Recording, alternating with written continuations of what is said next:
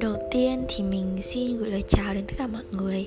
Đầu tiên thì mình sẽ giới thiệu về bản thân mình trước. Mình là Nhi, mình sinh năm 2006. Năm nay mình lên lớp 10. Và mình lập ra cái podcast này để nói về 3 năm cấp 3 sắp tới của mình.